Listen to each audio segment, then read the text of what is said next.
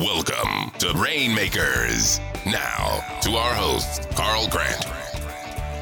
Welcome to Rainmakers. I'm here with Ugachi Owo, CEO of Flindell. Welcome, Ugachi. Hi, it's good to meet you. Yeah, well, you're not just meeting me. We met last week, and boy, did you make an impression on me. So, Ugachi is not your typical guest. Most of our guests are,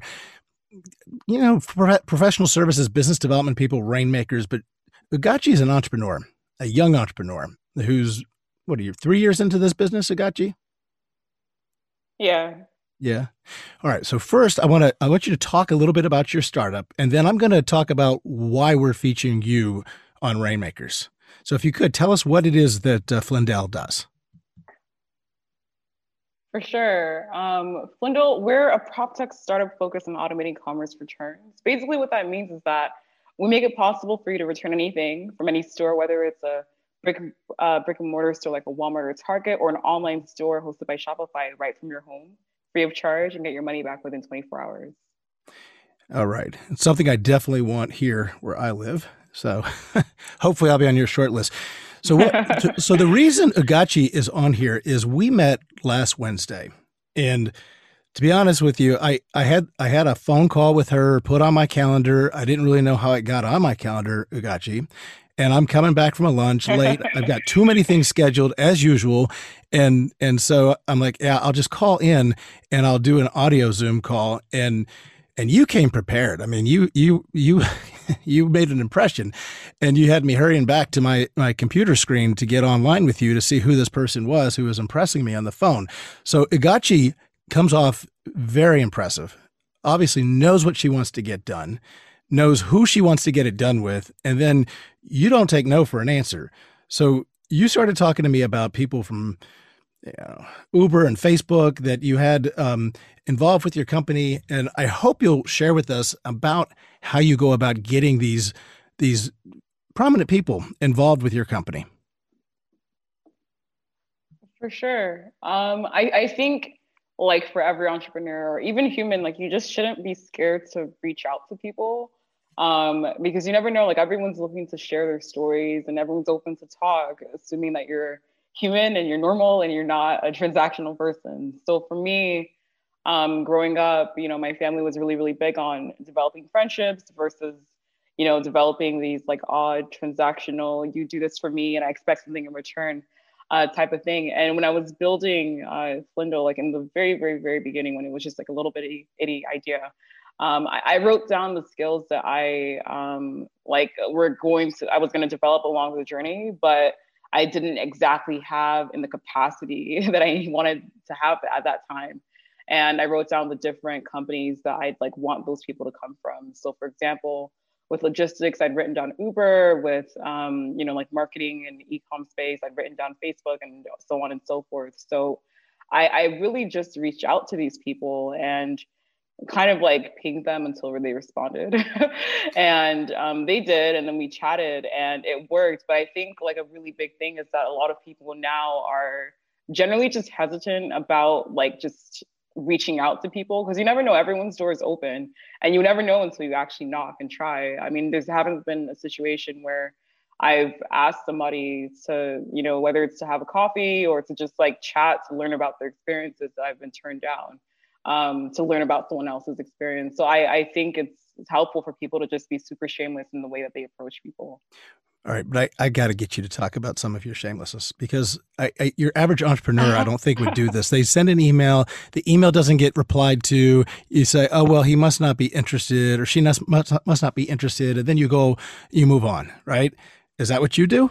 Nah, heck no. I will email you again.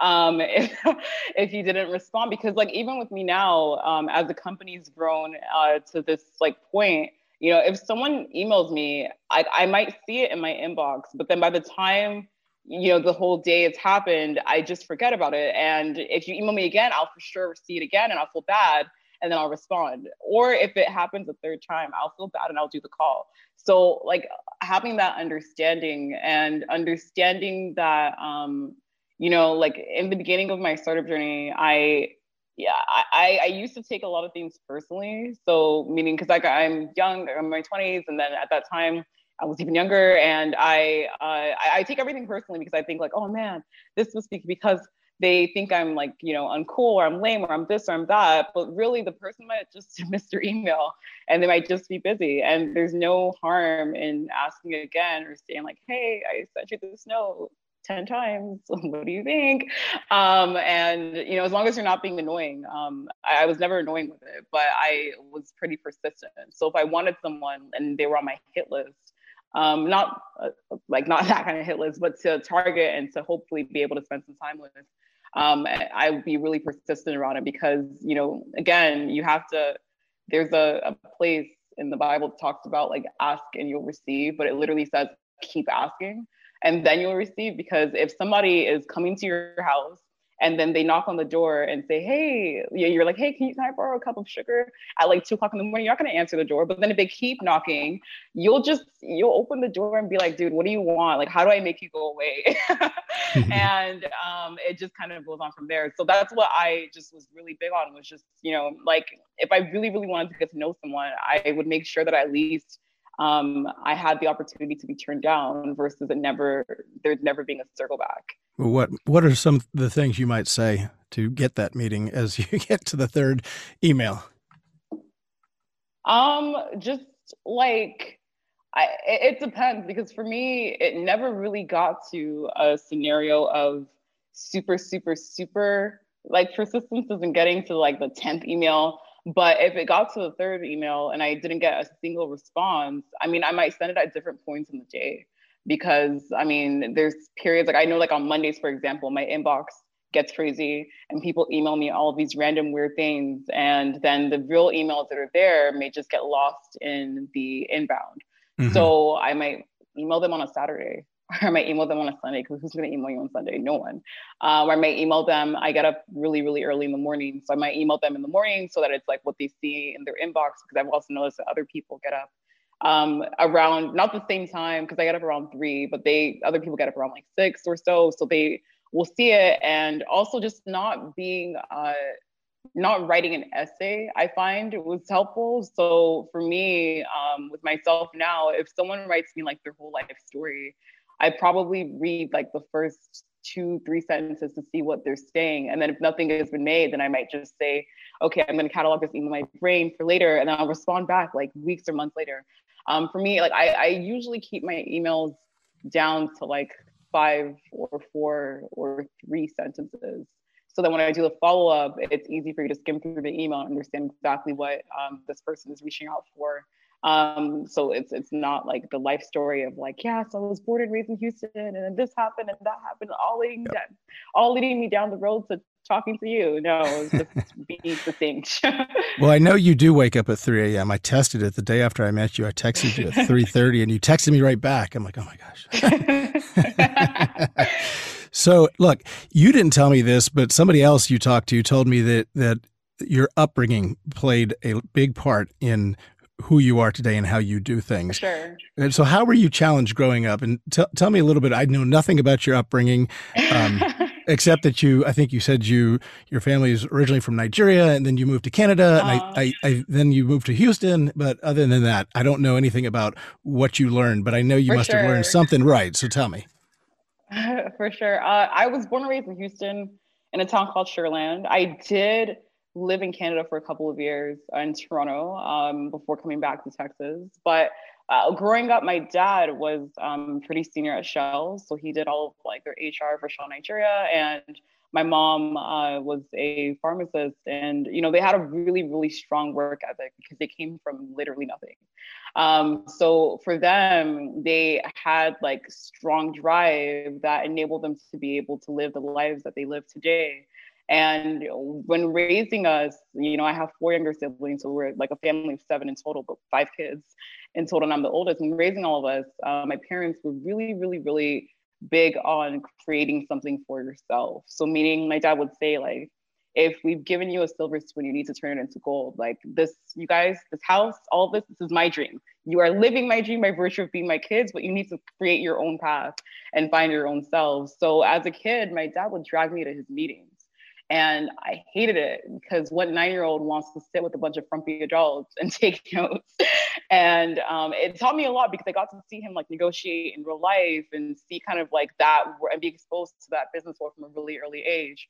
But then like growing up, the way that my parents ran our family was very similar, very unconventional and super, I'm probably gonna replicate this in the future when I have kids, but my family, my dad would like hold annual New Year's meetings. So my mom and my dad, every New Year's, as long as I can remember, on January 1st, after the Happy New Year's, like in the evening, we'd all have to get together and put down our plans and our goals, like our resolutions for the year.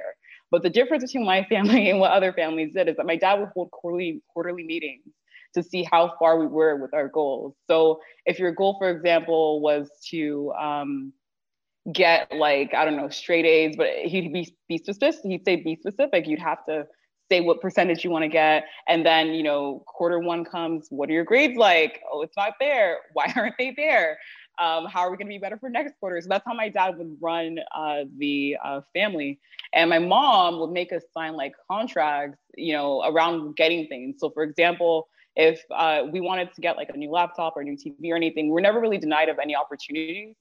Growing up, because our parents exposed us to so much, but they make us pitch, like we'd have to put together like a presentation around why we want this laptop or why we want this like new phone or BlackBerry at the time, or, and we'd have to sign a thing that's like, I'm going to clean my room. I'm going to do this.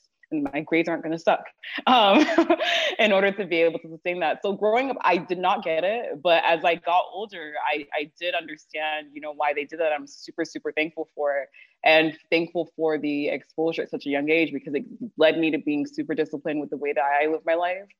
And from getting up in the morning, people think that I just randomly happen to get up at 3, but really my mom woke us up at 5 every single morning growing up. So to be able to have family devotions and to just kind of spend some time together before school and everything and touch base. So our family and the upbringing that I had and the exposure that I had from an early age definitely did help to instill in me a confidence that I find is missing in a lot of entrepreneurs, because you have to be confident about yourself and about your business and knowing who you are, but then also it helped